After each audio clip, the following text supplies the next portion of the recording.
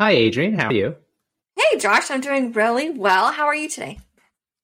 I'm pretty good. I've been really enjoying this note-taking thing. And I think we talked about Your the gift gift? stuff. Yeah, for our holiday gift episode. Yes, the remarkable, right? I did not go with the remarkable. No, Which one did you go with? I went with the super note. Oh, the super note. What do you love most about it?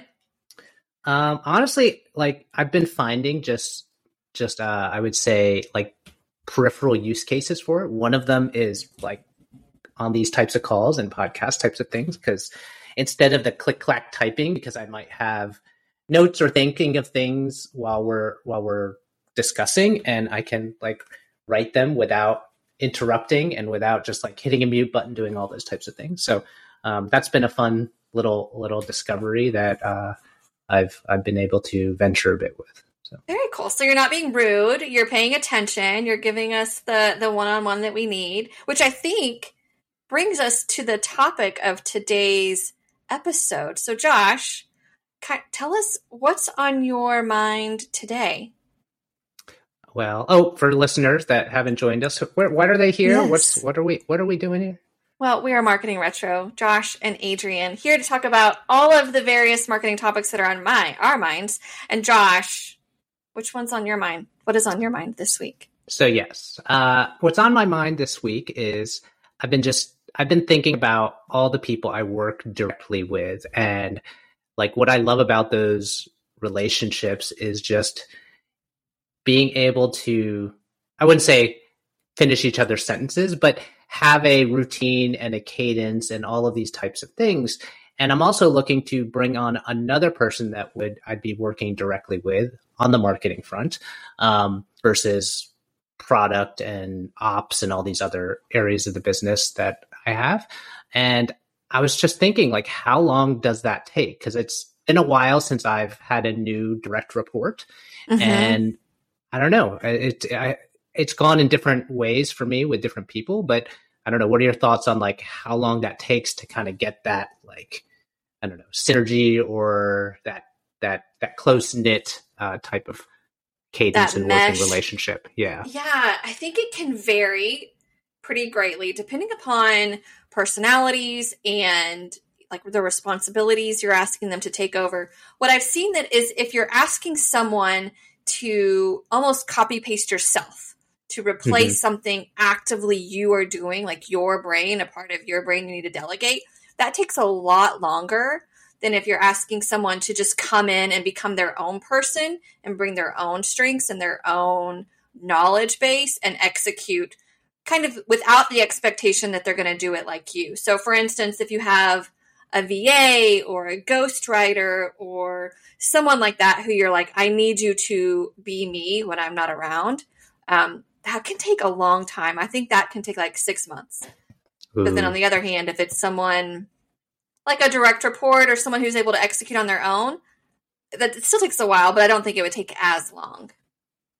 I love that. I love that nuance and breakdown of that because that's really a key thing of how those, I think, are separated. And I think it's a challenge for a lot of founders because they may not know what they want, right? Like they may say, I want a person like, and that's probably a good question to ask them. Do you want me to do it like you? Or do you want me to do it how I want to do it and or how I'd like to do it type of thing? Like, are you getting me to do the expertise part? Like, I know this section, I know this playbook. I bring my own playbooks and I'm going to execute them. And we have to figure out how we're going to communicate and work together and at what level.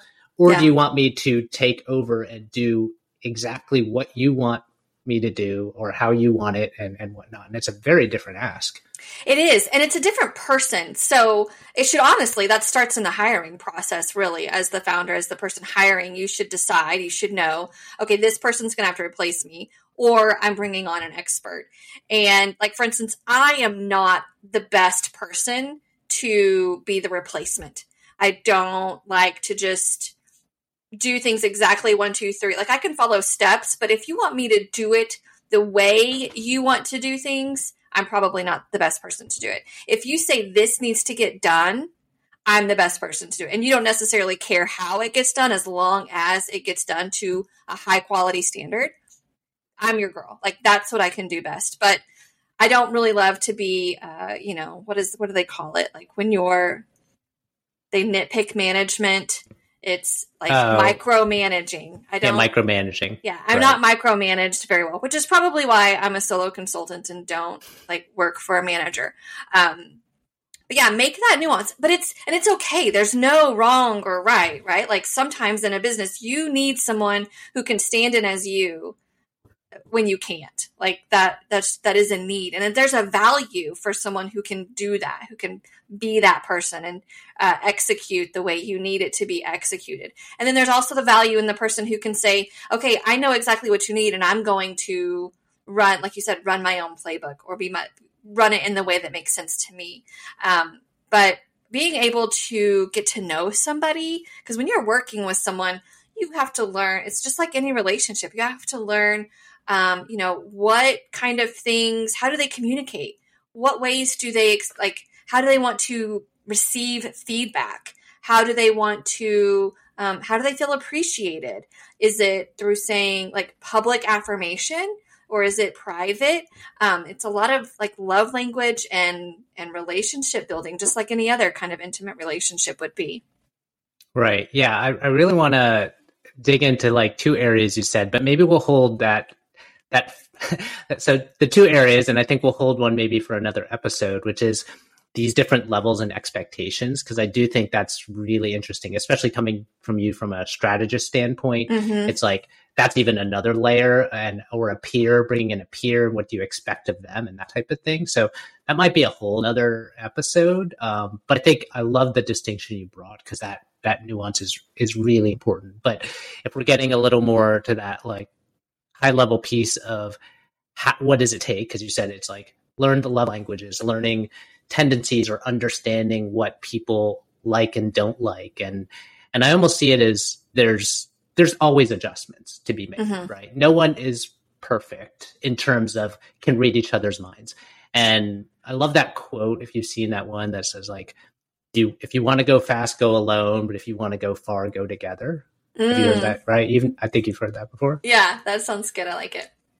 And it's kind of that one of those things is like, especially as you go from a single founder or a single marketer doing everything, you're going fast because you load it all into your head and you're just moving. But once you add another person, you do have to slow down and you have to check, like, are we on the same page? Are we both, there has to be a content brief. There has to be like let's make sure we're talking the same language. Are we? And also, how do you like to work? Are you asynchronous? Would you prefer to hop a call? No, I don't want to hop on a call. Like I can be async, but I don't want to be on video. Like there's all these little things and nuances. And I think for different people, some of them become non-negotiables, right? Mm-hmm. Maybe schedule and people that maybe just never want to be on video. And if someone that really wants to be on video, especially in a remote environment, that might be a non-negotiable. And figuring that stuff out earlier, I think you're going to be able to have a better kind of working relationship. Yeah. And it's important to identify and think through those details at the very beginning. The video thing is huge. There are people who, for me, for instance, while video is very draining, I feel very disconnected if I'm not on video. I really need to be, to see the people I'm talking to be able to engage, to look at facial expressions. I really feed off of a crowd. I actually do better in person even than over Zoom, but being the state that it is, this is where we're at. But then there are other people who video, they just can't. Like it would take everything out of them. So they're not going to be the type of partner or employee or consultant who wants to come in and have a video call. And, those kinds of little nuances are important to get really clear on at the very beginning rather than stumbling upon them. It's like the expectations. And sometimes communicating expectations are really challenging because it for yourself is just a default. And if you don't think about what is someone else thinking, what is someone else's perspective, you just kind of assume people's expectations are similar to yours, and that causes issues. Yeah, definitely. I like that we've covered like mediums, right? Chat, maybe email, live video, asynchronous video, all these different ones, because those are like modes, right? Like modes of operation. Yeah. And people's different circumstances in their lives, their personality base, introvert, extrovert, like give energy, absorb energy, different types of things. I think those all factor in.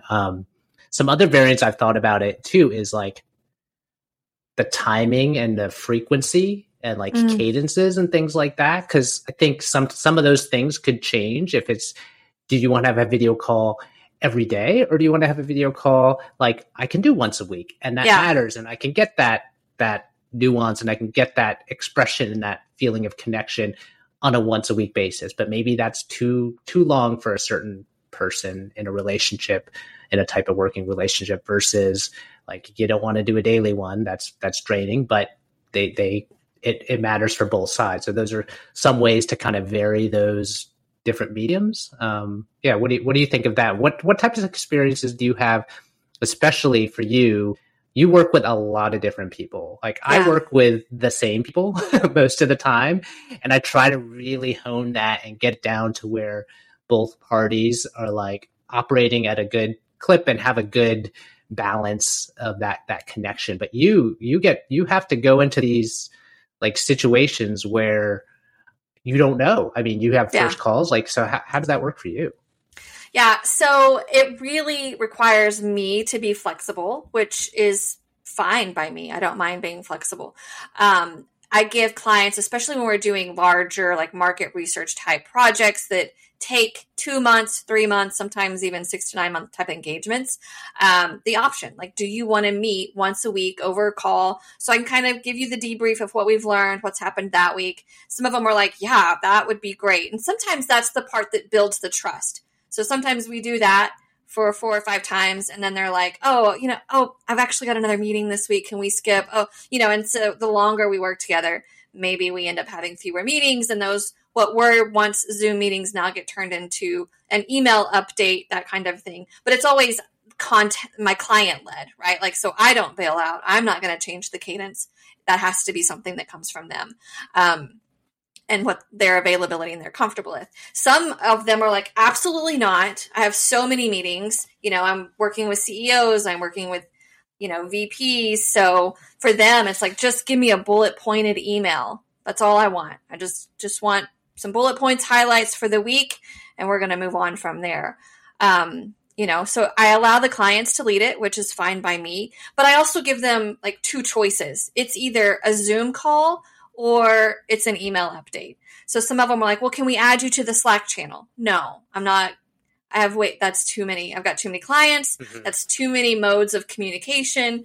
It will get lost. So that's kind of where I have to say that's not actually the best form of communication for me. So if they want written, it's email. If they want a meeting, I don't do phone meetings either. Like, I'm not going to talk to you on my cell phone. We're either going to do a non-video, which is fine, or a video Zoom. And hopefully in the near future, we can start doing like in-person meetings, and that would be fine too. Sure. But it really is a matter of me being flexible, and then also kind of giving options. Like, you've got 1 or 2 things. Which one do you prefer? And they get to choose. I like that, because you're also, by you giving options, you're setting limitations as well, right? It's not just, like you mentioned, the first and foremost, you are flexible within a reasonable set, right? Because you are dealing with multiple clients. You can't be in everyone's Slack channel. I can't imagine what that would be like for you. So then the reason I know it doesn't work is because I've tried it. There have been points in consultancy work where I'm like, absolutely, whatever the client want was totally fine. Like, yes, you're going to pay me. I'll do whatever you need me to do. And you quickly learn that's not a great way to build a business and it be sustainable for you. So being in, 8 different Slack channels, and then each Slack channel having different channels that I'm added to, because you're in product, you're in marketing, you're in like the VP executive one. And then you've got a personal chat with the CEO, and it became like things were getting lost and it just became too much. So I was like, email, if we're doing text, Zoom calls if we're not. So really clear, simple ways to communicate. And then they get to choose the cadence. Does once every 2 weeks work for you? Does once a week need to work for you? But that way, I think you're giving people the freedom to be and communicate who they are, and we can quickly build trust and quickly build those kinds of relationships. That's something that I think as a consultant and a solo practitioner, you have to be really good at. Is like, we need to quickly work together really nicely. So I get real granular on level set, like definitions. When you say this, what do you mean? I need you to really clarify, mostly because I am working with so many people and inside so many companies that the way one person says inbound marketing means something different in a different company. So sometimes I have to ask really dumb questions. Like, when you say organic social media, what does that mean to you? Just to get these kinds of things cleared. But it prevents so many problems in the back end and so much confusion. It's that expectation, right? Like, I've learned that we can be saying the same words and meaning different things. So now I just get real clear on what are the words you're saying. Let's get clear about our expectations for each other. Yeah, and I'd expect that most of this falls on you as the consultant, right? Like, it's up to you to kind of set the ground rules, because I'm sure you'll come with people that will just like, oh, you're just a member of my team, and kind of just their expectations. And, it's up to you to kind of direct this in a nice manner without necessarily being like, oh, you're in Adrian's house. This is how I roll, like, type of thing, right? So, yeah. But there are people who run it that way. There are people who are like, no, this is my consultancy. I don't do this. I don't do this. And, that's fine. That's also just not really who I am as a person. Like, I'm very amenable. I want to make people comfortable. But I don't want to make myself sick or strained either. So it's a big relationship building. Right. And it sounds like, so one of the items I've thought about with this too is like, you're basically conditioned for rituals, and these, you mentioned weekly different types of things. And I think that helps, and systems, right? Like, that's something I think, you and I established pretty quickly, because I think we're both very system oriented to a certain extent. Like, we have a Asana board. And I think that was my preference and my pick, because I live in Asana for just about everything. So it's easy for me to change modes and add things into there. Yeah. But also, we don't have to have a lot of rapport back and forth over the course of weeks or anything. And we have sections for episode ideas, and we have a little workflow, but it's simple, but we both know where it is. So we know where to put the stuff. We can work fluidly and quickly by just ideas pop up in there, whether we're dragging them in the day of the show or 3 weeks ahead or whatever those are. And I think that's something we've established pretty quickly from a working relationship wise, and who does the edits, who does the publishing, and all of those pieces. So, but yeah. It's interesting you mentioned Asana, and you were like, well, I would prefer Asana because that's where I live. And I was like, that's fine. I am very familiar with it. Product management is another place where I'm really flexible. So I've been in Monday.com running projects, Airtable, Asana, like ClickUp, every single kind of project management system there is, a client uses it. And I'm creating strategies. I'm operating, right? Like, we're actually sitting here really getting into high level, but then very granular type stuff. And so I have to be not just familiar enough to like notice a notification, but experienced enough to actually use all of the tools. And that's where some people are like, no, that I don't, they all have to come to me. Maybe the consultant only uses Airtable. So their clients have to then come into Airtable. For my type of projects though, I would have to onboard every stakeholder and some even key operators in a company onto my own job board. And that just never made sense for the type of work I do. I was like, I would be paying out like corporate level seats for my one consultancy that I might as well just get added to theirs and be really proficient. But it's another part of relationship building. They know that they can trust me to come in and be functional on any of these project management type dashboards. And that's why I was like, yeah, sure. Asana, no problem. I can get in there and do what needs to be done. And then you're comfortable. It's where you feel at home, and it doesn't matter to me either way. One way or the other, I'm fine. Right. No, I think, and that's helpful to establish those types of things early, like with any of these, right? So, we're often, when back to the top of, I was saying, I was looking for people that, uh, that I potentially could work with. And, those are part of the things I like to put out there early is just, here's my MO, here's my modus operandus, or whatever I think that's the word, right? I always just say MO. How I like to operate, whether it's, over video, whether it's like that type of cadence. So I'm excited to do that and actually try to ask some of those things earlier in the vetting process to hopefully find the right person. Cause that's the thing. It's not an interview question. It's really just like a matching. It's a cadence matching and trying to get to that faster. And if you realize, like, regardless of the person's skill set, experience, and all those things, if you can't find that match, it's sort of like a non-starter. Like you're not going to be happy. They're not going to be happy if someone's bending over further than another person. And you're going to end up like, okay, it doesn't matter how skilled you are, or how great your strategy is. If we're not, communicating, or we're both not in a, place we are like okay with being adaptable in, then it's not going to really work very well. Exactly. And I think that's where sometimes, and I know culture fit gets a bad rap. Like that can kind of be what people use for any generic reason not to bring someone on.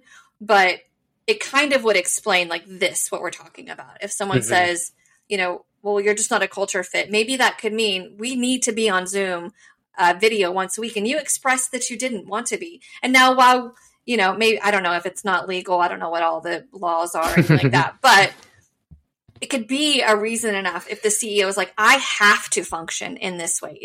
I've built this company. This is the only way I operate.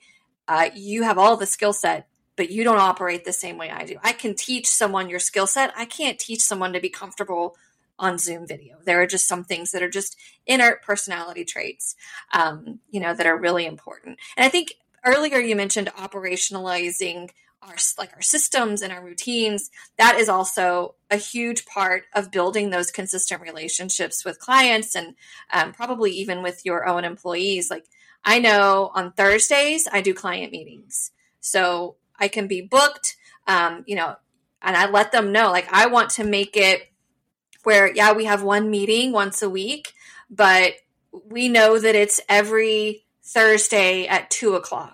So there's no surprise. You set it in your calendar. It's just blocked off for me and for you.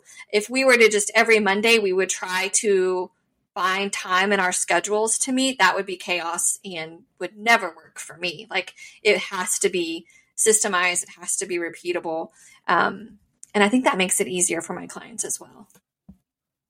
Yeah, no, I love that your point about the culture fit thing, because it could be labeled as that, right? And those are the times where I see, and I kind of sigh, and I don't really say much, but if someone, is complaining on social media or something like that, and they're like, they just don't see me, they don't understand, and it's sort of like, well, no one knows all the details of that type of thing, but you might not have gotten the job because of that, but that doesn't mean you're less. It doesn't mean you're unappreciated or all these other things. It just means you didn't match. And that's like something that comes up with us a lot sometimes, where let's even just say, let's say a salesperson and salary is like, well, our unit economics don't allow us to have, it's not to say you aren't worth that. It's not to say, but it is a byproduct of how much the LTV of that product is. So like your sales comp can match that, but it's not saying if you don't get a job here, or I can't give you